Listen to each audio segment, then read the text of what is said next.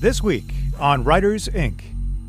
I really am. It's almost like I don't write the books out of sequence, but in some sense, I am a nonlinear writer, and I think the early parts of the creative process are nonlinear. It's why people like note card systems, because they'll get an idea, slap it on the note card, throw it up. They're not quite sure where it's going to land in the story, but it lights them up, and it's maybe the idea that brought them to the story to begin with, right? Or it's an idea for a scene or a moment.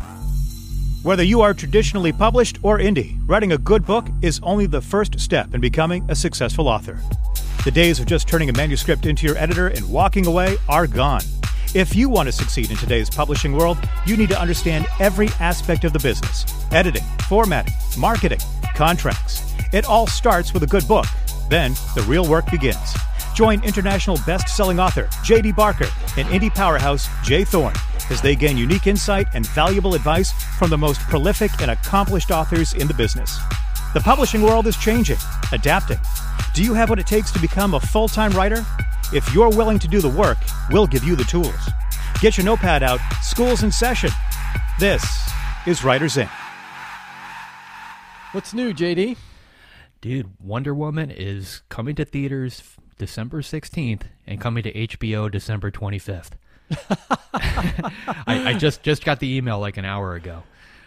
So we were talking about this. I don't remember if it was last week or the week before, but a lot of these studios they're trying to figure out what to do. And Wonder Woman was it's a $200 million film. They spent a lot of money putting it together, and it was supposed to come out, I believe, in March, and it's got pushed off and pushed off and pushed off. And I guess somebody decided they had to pull the plug and come up with a plan B, and it sounds like this is it. So it's going to hit theaters, third week or the 16th of December, and then 1 week later it's coming to HBO.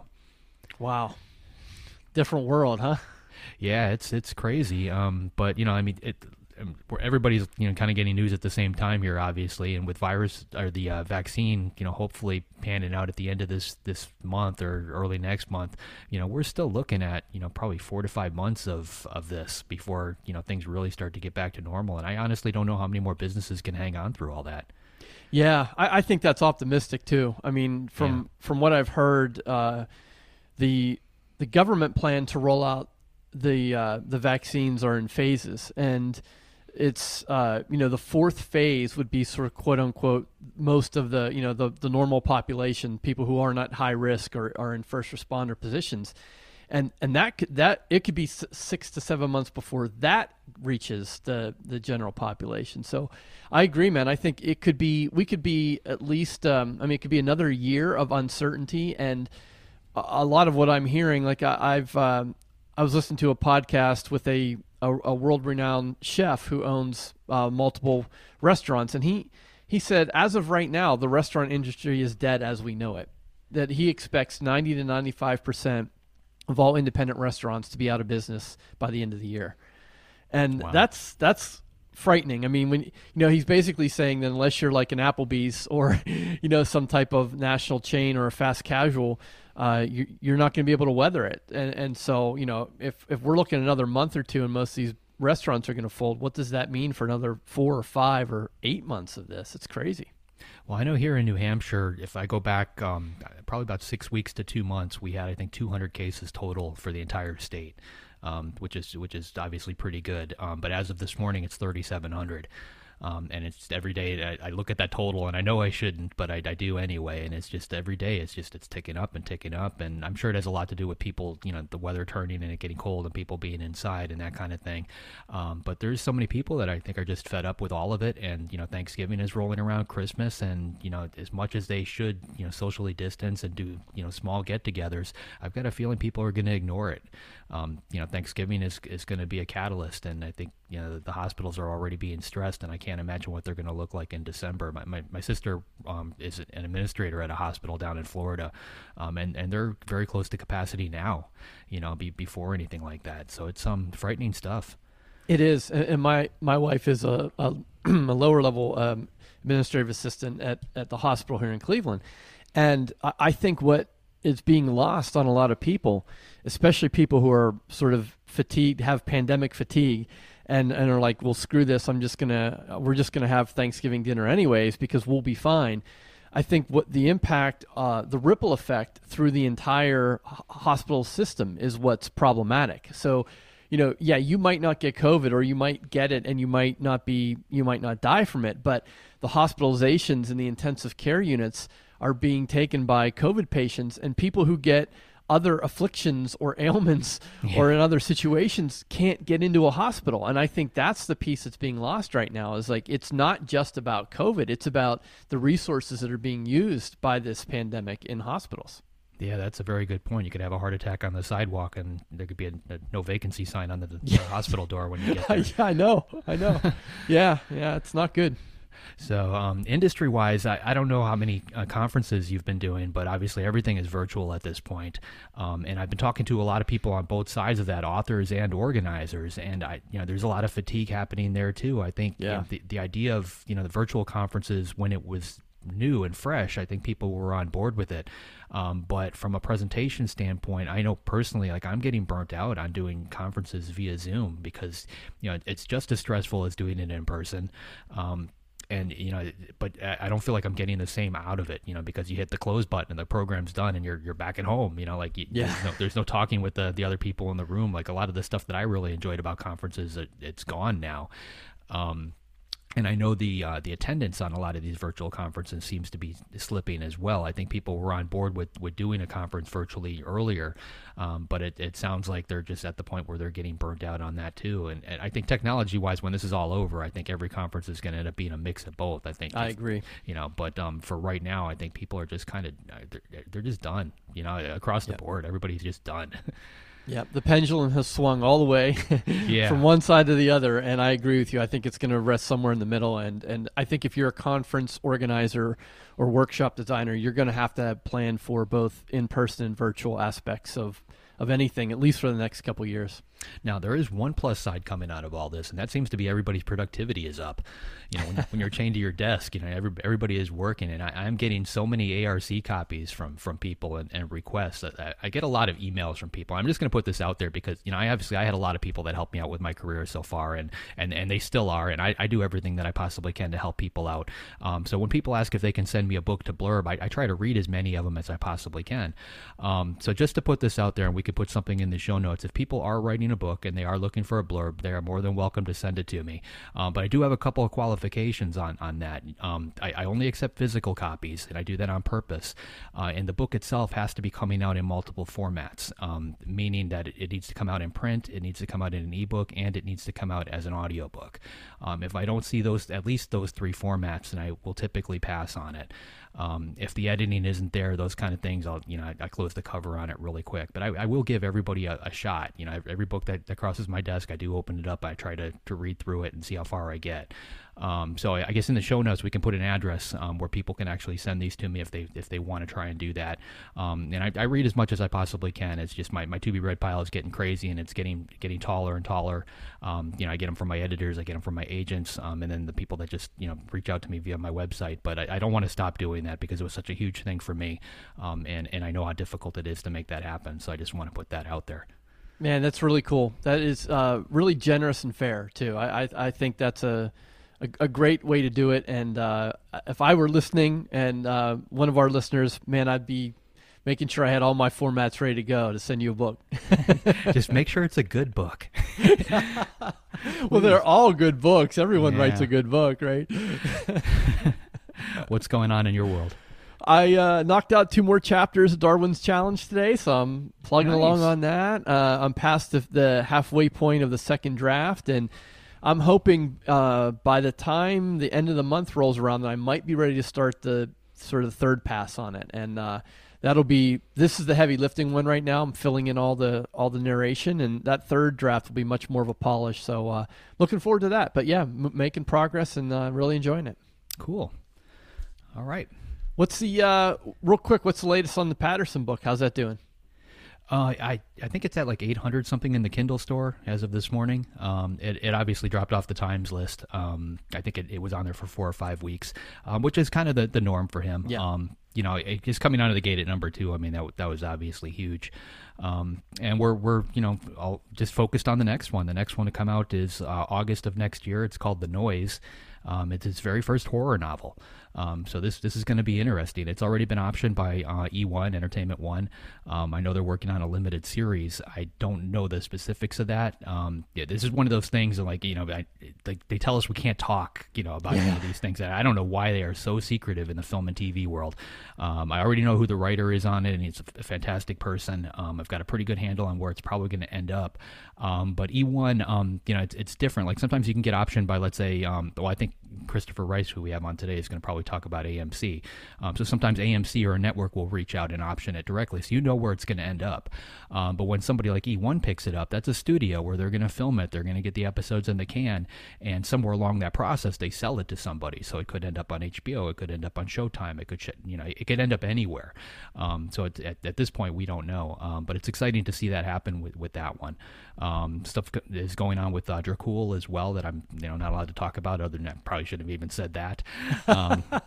But it's nice to hear some of those things going on. With all this craziness in the world, there's still some stuff happening along those fronts. Meanwhile, I just have my head down and I'm just working on the next project. Nice, excellent, man. That's cool. So you mentioned we have Christopher Rice today. Yes, sir. Have you met him before? I was trying to remember if I did, because I've listened to his podcast before, and it's one of those great things where I think I probably ran into him at a conference, probably more, a couple of times, but I don't remember any specific instances. I have met his mom before. I met his mom's publicist when we were in New Orleans doing press for Dracul. She came out to one of our book signings and talked to us, and obviously the Stoker family knows her really well. But Anne Rice had already moved out to California at that point. Christopher Rice has been out there for a while. But I am a fan of his books. I mean, he's a fantastic writer. I've been kind of following his career for a while now, and I know that they're pretty deep as far as Vampire Chronicles. So I'm curious to see where that's going to end up. Yeah, it's going to be a fun conversation. He's quite a character. If you guys have ever listened to his podcast, you'll know. Excellent. Before we get into the interview with Christopher Rice, we just want to remember that Kobo Writing Life empowers you, the author, to take your publishing career into your own hands. You can set your price, keep all your rights, and take advantage of monthly promotional opportunities. So make sure you go and check out our sponsor, Kobo, at KoboWritingLife.com. And we also have a shout out to New Writers Inc. podcast patron, Jeff Elkins, also known as the Dialogue Doctor. So thanks for becoming a patron, Jeff. We really appreciate it. And thanks to all of our patrons. Okay. Well, here he is, Christopher Rice. What kind of underwear do you have on right now? Briefs. What kind? They're a brand called To Exist. And they were popular with the gays in the 90s, yes. Which is how I ended up with a whole bunch. I haven't had my underwear since the 90s, but the brand made its impression then. Nice. You're true to your word. I mean, you made that recommendation, and you're wearing them. So nice. Absolutely. That was never a question I ever thought I would ask another author in an interview, so I had to start with that. So, tell us what you're working on these days. I know that the world's gone a little crazy. Things are a bit different than they have been. What's on your desk right now? What I'm doing for the first time is working on multiple book projects at the same time, which I never thought I could do.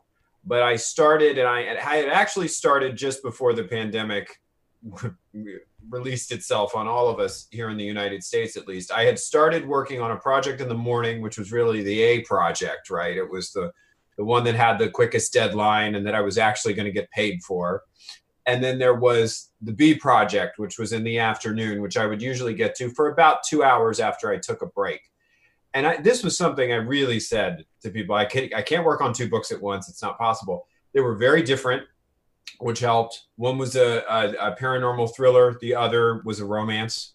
So it was very different tones, different worlds, different obsessed areas of the brain, if you will. But since I have been sheltering at home for this long, I have found that I am actually able and more inclined to want to move between projects because I need different spaces to park my brain. And, I'm not trying to say I work 18 hours a day, because I don't. I still work about the same number of hours. But the way to break up the interminable monotony of being stuck in the house was to feel like you were visiting different dreamscapes. Fantastic. Yeah, I've heard that from a number of authors, that they sort of had this mindset block of like, I can only work on one project at a time. And yet something happens. How did you get to that place? Did you have to change, like, do you physically change where you write for one project to another, or is it a time thing? How did you make that leap? I have to say what really probably initiated it was working in television and seeing how writers who work in television work, and seeing the fluidity they need to have to go between developing different projects, working on a pilot script that maybe doesn't go anywhere, or maybe it will next year, and right now they're staffing on this. I was really impressed by their flexibility, and I decided to import that into my novel writing, or to see if I could import that into my novel writing. And some of what the real motivation was, I just had this romance novel that I wanted to write, and I wasn't sure I could sell it. And I wasn't sure anybody was going to tell me it was a good idea. And it wasn't, the substance of my professional bread and butter right now. But I kept putting it off, and I kept putting it off. And I just said, you know what? I'll start futzing with it in the afternoons. That's what I said. I'll start. And actually, I had been told a story a while ago. I've never met Stephen King. I'm a fan of Stephen King's. But somebody in publishing told me the story, and it may not be true, that when he was writing Lisey's story, which was a very outside of his normal kind of bailiwick, if you will, in the afternoon he wrote Cell, because it was so familiar to him, and it was what he really had done a lot of, and it was like a comfort project that he would land on after experimenting and doing all these different new things in the morning with Lisey's story. I don't know if that story is true. He would have to verify it. But it always stuck with me, that idea of having something that was like a comfort project, So that was part of it. But it was also about, kind of moving around a bit. I had done that before. If I was going to do a day and an afternoon shift on the same project, I would want to write literally in a different place. I had been in a TV writer's room where I had experienced what it felt like to work on the same idea for like 8 hours straight with a lunch break, even though it was a lot of us sitting around a room. And one of the recommendations of the writers on that project was we moved from one room to another for the afternoon. So I think that's a big part of it. And I think the thing that I, like a lot of people who sit at desks all the time, I'm always researching the perfect posture, right? What's the perfect posture?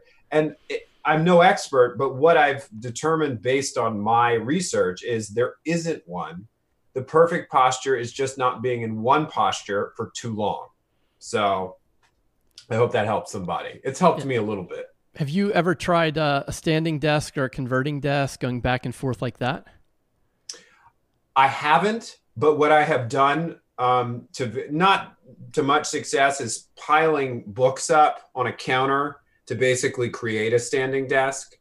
And it works for a little. I'm 6'3", so if a standing desk is going to work, it's got to come up pretty high. But I got a lot of books. I got a lot of books in my office here.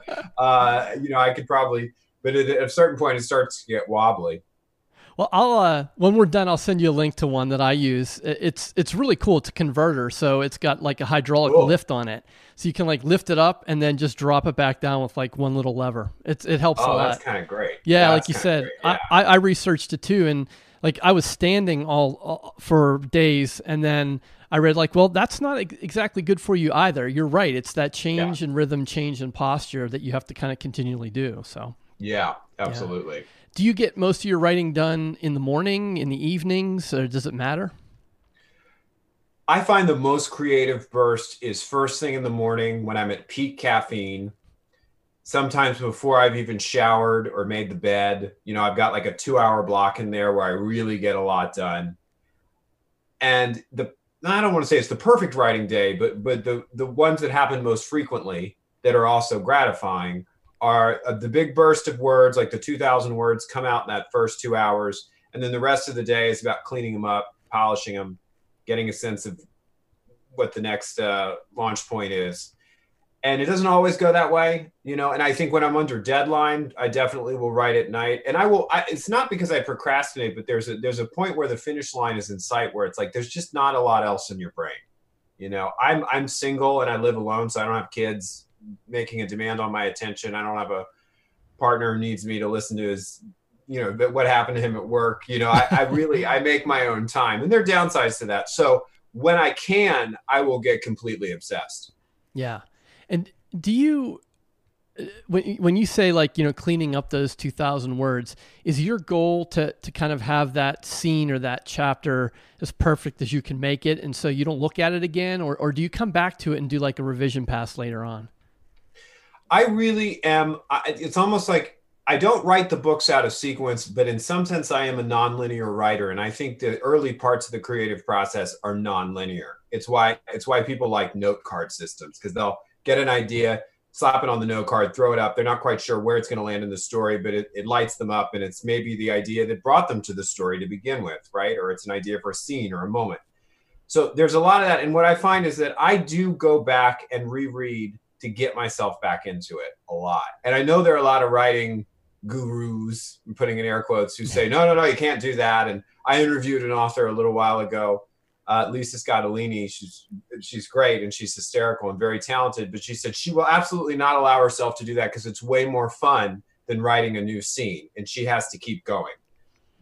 I'm different. I need to sort of ease back into it. It gets me back into the world. And a lot of times, because it is fun, as Lisa said, it reminds you of what you're enjoying about your idea better than the messy scene you just wrote is. But on top of that, I'm very much about seeing how it all lays in together. And so it's like, I'm making a hand gesture here, and I don't really know what I'm doing, but it's almost like the old, not dot matrix printers, but the old scanners where you'd have to sort of go back and forth a few times before you would move on. That's kind of how my writer's brain is. Oh yeah, I get that. Yeah, and you're right. I think that was the old dot matrix. I'd have to make a few passes to get all the ink there, right? Yeah. And that horrible noise, just the worst. Yeah. Don't miss those days. No. Well, there was some really exciting news that came out earlier in the spring around Vampire Chronicles and AMC. Yeah. Can you give us a general update on what's happening with that? Well, not much beyond what's already been shared. It's very exciting. It is, I think the most exciting thing about it is that it means that the Vampire Chronicles and the Lives of the Mayfair Witches, which are an interconnected universe to a certain degree, they share the Talamasca, which is a supernatural research organization of scholars that appears in both series. They're all under one roof, which was not true before and had not been true for a very long time. And the story of how that came to be is one of sort of business intricacies and rights and whatever. But that was, I think, probably one of the more thrilling parts of it. And also the fact that it's AMC. I mean, I think what AMC did with The Walking Dead, what it did for the perception of horror, but of paranormal television, is seismic and has had a lasting impact on the industry. Like, I really think the first season, I'm not a zombie fan, but I really loved the first season of The Walking Dead, because for me, it was about so many different things. And I think Frank Darabont is so crazy talented. So that this is, and then simultaneously, I mean, that was a long time ago. You've got a show like Killing Eve, which is making this sort of really edgy cultural stamp right now. So there were just, it's really exciting. Everything about it is really exciting. That's what I sound like all the interview subjects from Hollywood who can't talk about the specifics. It's really exciting, but it's truly exciting. Yeah, it is. And I've been hearing you talk about it on the podcast and getting little bits here and there. And, originally what I started thinking about is like, I love my mom, but I don't think I could write a shopping list with her. So I got to ask you, like, what's that working relationship like?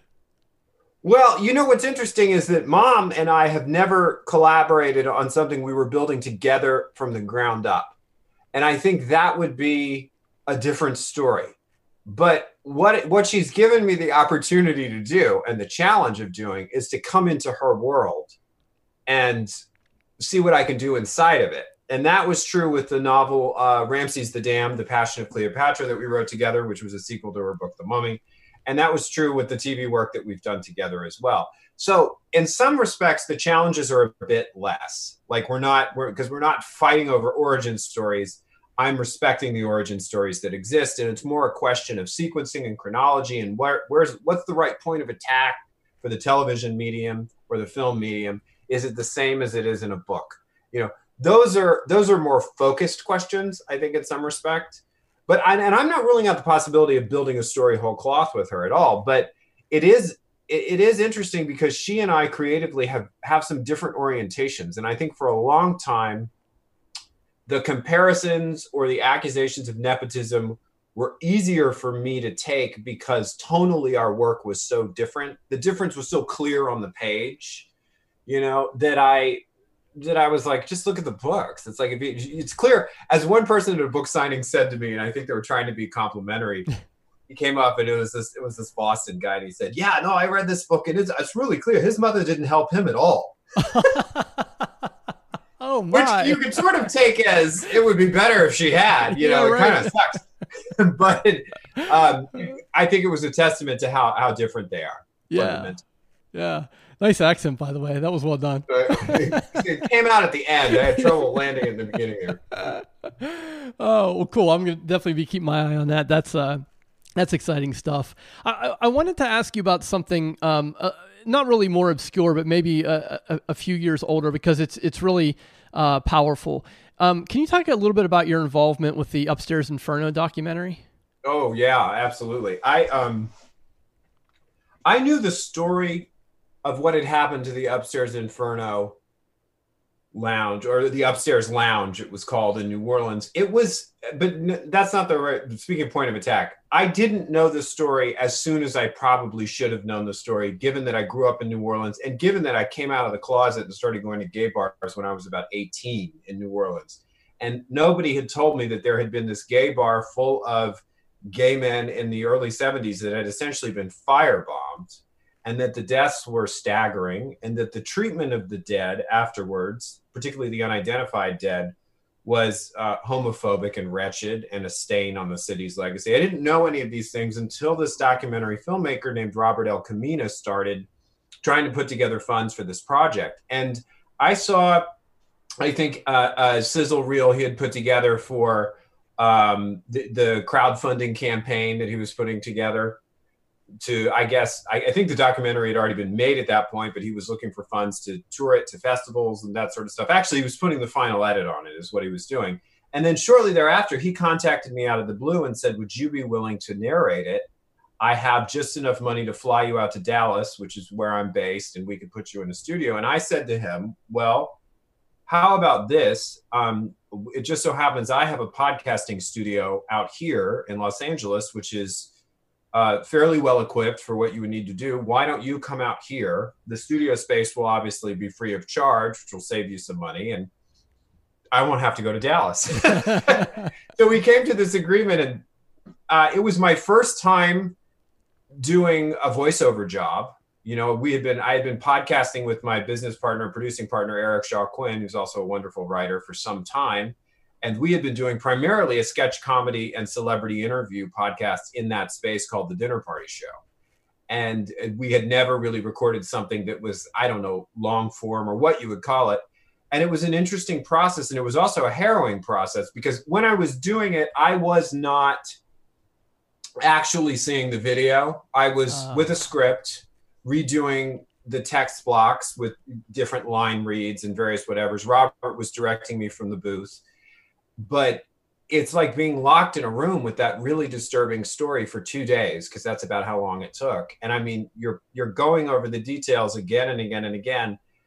And it was really a story that needed to be told. I'm glad that I was able to be part of it, and I'm glad that Robert put it out there. And I think that ultimately, you know, spoiler alert, the suspect, they never conclusively proved who was responsible for the bombing. But the suspect was a bar patron and a somewhat probably mentally disturbed gay guy who had been thrown out of the bar earlier that evening. So whether or not it was specifically a hate crime is not clear. That said, the treatment of the victims, the way they were discussed on local radio, saying, did they put the remains in fruit jars, jokes like that, the mainstream acceptance of that kind of discussion, the unwillingness of the city to release the bodies to friends when families wouldn't take the body. I mean, it was very much typical of the homophobia that was prevalent at the time. And it's an interesting origin story for the MCC Church, which became a pretty powerful force in the LGBT Christian community and still is today. And it was a sort of terrible dress rehearsal for what the church would have to deal with during the AIDS crisis. So all of that is a long way of saying I was really honored to be part of the project. And I think it's available to stream on a bunch of different platforms. I'm not sure if it's still on Amazon, but it was for a while. Yeah, and we'll definitely link to it. It's a tragic story. It's shameful in many ways too. I agree with you. I was in the Jiminy, I don't know, 6-7 times before I even realized what had happened there in the 70s. I don't know. Like, is there any hope of that being changed? A plaque or a recognition or something? It just seems like it's going to fade into obscurity, and it doesn't seem right.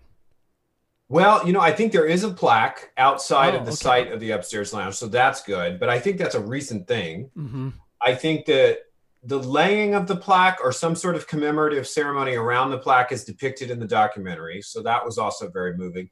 I think what Robert was able to do, if I'm not mistaken, was also track down some of the lost remains of the victims, or to identify one of the victims who had not been identified. So I think the documentary is having that effect to some degree. Yeah. Excellent. Great. Good. Well, you mentioned the dinner party show. Yes. I wanted to ask you about Christopher and Eric and the dinner party show. Yeah. The dinner party show hiatus done. Well, the dinner party show was a high production value. Yeah. It was beyond what most people get from a podcast. We were doing it live basically and streaming it over our website. We would do celebrity interviews and about 45 minutes of sketch comedy sprinkled throughout the broadcast. When we started, we were a 2-hour radio show is really what we were. And then after about a year of that, Eric and I met, we said, we got to go down to an hour. This is going to kill us because we were doing it every week. So when we started heavily developing the Vampire Chronicles for television, we said, okay, we're going to put the dinner party show on hiatus, but we really missed doing something on the regular. So we started a new podcast called TDPS Presents Christopher and Eric. And it's all talk, and it's just the two of us, sort of like what we're doing right now. But we do a regular segment, which was Eric's idea, kind of brilliant, called Christopher and Eric's True Crime TV Club. Because we were thinking, what do we do a lot of already that we can just sort of bring onto the podcast? And it's like, well, we watch true crime documentaries out the wazoo. And a lot of them are really trashy and exploitive, and some of them deserve a pretty harsh critique for how they treat the crime. And others are actually very moving and powerful. So we decided to do the gamut, and we watched them before the episode. And our goal is to serve up a breakdown of it so that you don't ever have to watch it if you don't want to. You can feel like you have watched it. But it's different than covering the crime necessarily, which really requires a lot of research and all that sort of stuff. We're asking the question of, do we feel like the victims and the subjects of this crime were served by this hour or half hour of television? And sometimes the answer is yes, and sometimes the answer is an emphatic no. And but that's one of many things that we do. We're also addressing paranormal broadcasts and all this sort of stuff. It's sort of like a watch club, but we also communicate with our listeners on Facebook and respond to their questions. So it's about, I think no matter what the topic of a podcast is, it comes down to who's doing the talking. Like, you either like them or you don't, and it's clear you're a very likable guy. So a lot of people are listening. As are you. But thank you. But, like Karen and Georgia, who do My Favorite Murder, it's really about the thrill of hanging out with Karen and Georgia because they're both so funny and they have such a take on what they're talking about. So that's really what we're doing. And so we've been recording it from home. We found a way to do that. And we've been able to keep up our output during this incredibly weird time we're living through. Yeah. I mean, one of the obvious questions I get from author friends who are not podcasters is, why the hell are you doing a podcast? Why wouldn't you be just writing more during that time? I'm wondering for you, maybe go back a few years. Why did you get behind the mic in the first place? That's a really good question. It was a while ago. I had a book coming out. It was a terrible time in publishing. Borders had just closed. The prices of Kindles had dropped, which doesn't mean it was a terrible time in publishing, but it was an incredibly disruptive time for traditional publishers. And I was still with a traditional publisher at the time. I'm not necessarily anymore, depending on what your definition of that is. And I went to my editor and I said, "What's the plan, Stan?" I said, what are we going to do for promotions? And his response was, "Well, Glenn Beck has a radio show." And I thought, he knows my politics. He edited Glenn Beck. He edited a lot of conservatives, and then he edited me, and a lot of people were not conservative. And I thought, he's telling me to get a radio show. That was what he was saying. He's saying Glenn Beck has this promotional platform that he uses to sell whatever he's writing. And what he was saying is you need a platform. And in that moment, that seemed to make a lot of sense. And what was happening simultaneously out in LA, and this is a moment that I think is kind of gone, but everybody thought internet radio was going to be this huge thing. I remember podcasting was like still nascent. Everyone was like, no, it's internet radio is where it's at. You don't need you just stream it over. It's going to be in cars. And there were these internet radio businesses that were offering you, they'd say, like, you can rent a studio for $70 and we'll stream your show on our website. But then you'd read the fine print and they'd be like, and oh, by the way, we own your show. And it was like, whoa, that's not how copyright works. Like, the storage facility only owns my items when I don't pay my bill. You know what I mean? Right, yeah. So we went a couple rounds with some people who didn't really it wasn't going to work out with. And I turned to Eric and I was like, well, let's build our own studio. Like let's make our own space and let's do our own thing. And it was sort of like the sky's the limit, in terms of what we would be allowed to do, so long as we could afford the operation itself. And we were using we were basically using a streaming component that terrestrial radio stations had put into place out of a sense of obligation that they didn't really like. So it didn't have the greatest support. But it was our primary delivery system. And we really thought the podcast thing was like, yeah, okay, we'll put the podcast up if people insist on it. And lo and behold, podcasts became the thing. And who heard of internet radio now, So that's kind of how we got into it. But it was about cultivating a conversation with the people who were reading your books. I mean, maybe it's about getting some new readers, maybe. But I think as a pretty famous author said to me once, his experience of social media was not that it got you a lot of new readers, but that it always organized the readers that you had. It was a place where they could be targeted and addressed and encouraged to talk to one another.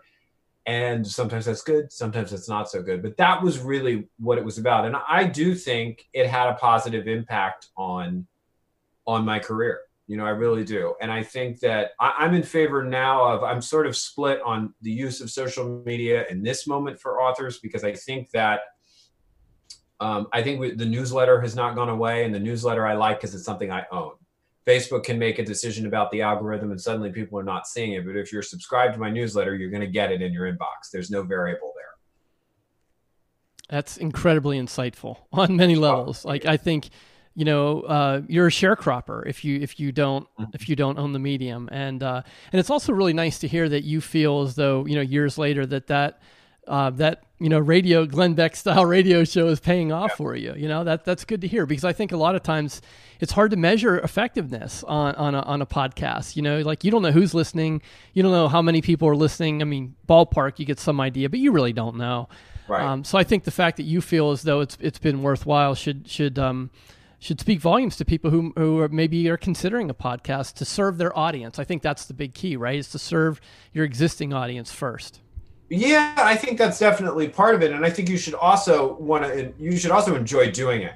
Like, I think there are other things to pursue if the idea of talking, like me, you can tell, it's hard to get me to shut up. So like, I put a microphone in front of my face and I'm like, let's do it. So it was a natural fit in some sense that could have a potentially positive benefit. If the idea of talking into a microphone scares you, I think a more personal newsletter is probably going to be more your style, where you give your readers a glimpse inside of yourself. I don't know if anybody wants a newsletter that's just buy links. Yeah. It's kind of the default mode.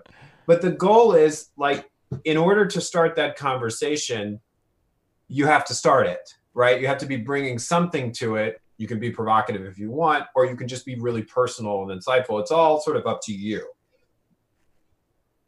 Excellent. Well, I think that leads right into a great way we can maybe close the conversation. You've talked a little bit about social media and the role that podcasting's playing and sort of the publishing industry, and whether or not you're on a traditional publisher right now. So I think the bigger question is, where is this crazy industry headed? Like, what do you see on the horizon as something either to be looking out for, to be careful about, for authors in general? That's a fascinating question, and it's one I give wonderful lectures about in the shower when I'm alone. And then when it's time to talk publicly about it, I second guess my instincts. I think in this moment, we have two economies of publishing, and we have a gridlock between the two of them that has been produced by the intervention of the Justice Department some years ago, which basically fixed ebook prices in a specific place for traditional publishers, or it allowed them to set the ebook prices where they wanted it.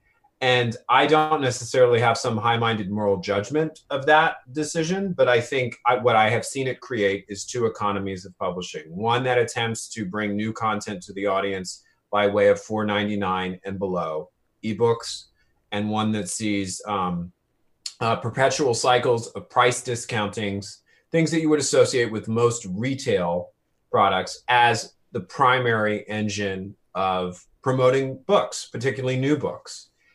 And the traditional model of publishing is more about trying to swing for the fences by securing publicity for projects they are individually and emphatically passionate about at the publisher. It is a more old school way of trying to deliver content. It relies on physical books. It relies on a markup on physical books that's intended to finance the overhead of that cost, which is the shipping and the distribution and all that sort of stuff.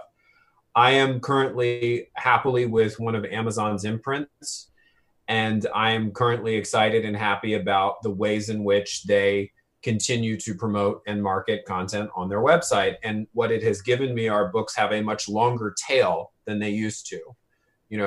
Books of mine that it used to be in those first, if you didn't get it in those first few months, you were coming off the shelf. They were going to replace you on the shelf with the newer titles. And then those months became weeks. If you didn't get it in the first few weeks, they were returning your books, So there was this continual strain. And I was very attracted to what Amazon was doing for friends of mine, many of whose careers had been declared dead. We tried with that author and it didn't work. And then they found this new platform, put their content on it, were discovered, have gone on to have amazing careers. So it put a dent in that idea that if a specific set of publishers take a chance on you and it doesn't work, it's over. All of that, though, is not to minimize the incredible effort and in some sense the cost of being an independent author. It really is like you are running a business for yourself. I mean, I spoke of the Amazon imprints and they do that for you, but they're closer to being a traditional publisher than being an indie author makes you, And there are wonderful success stories. I know about a lot of them in romance in particular, but nobody should underestimate the work and the labor it really takes to give yourself a decent shot in the indie author space. There are a lot of platforms. There are a lot of ways to do it. It's very exciting. And I don't mean to talk down that side of it either, but it's also a lot of work. And I don't see what future event can break this kind of, I talked sort of about three sides to publishing. And earlier I said there were two economies, but I think two sides are in one economy and one is in the other. I'm not sure what could really break this short of the collapse of a major retailer, which is not something I would hope for or wish for in any economic environment. But for a long time, people have thought it might be Barnes & Noble. Barnes & Noble's days might be numbered. Now there's a new head of Barnes & Noble. They're taking a more localized approach to their stores. Who knows? They're using the pandemic to reorganize, all that sort of stuff. So clearly, I'm capable of lecturing about the lay of the landscape without giving you a prediction. But I think the only thing I can foresee is like a specific collapse in one segment of one of those economies that allows one to take over the other.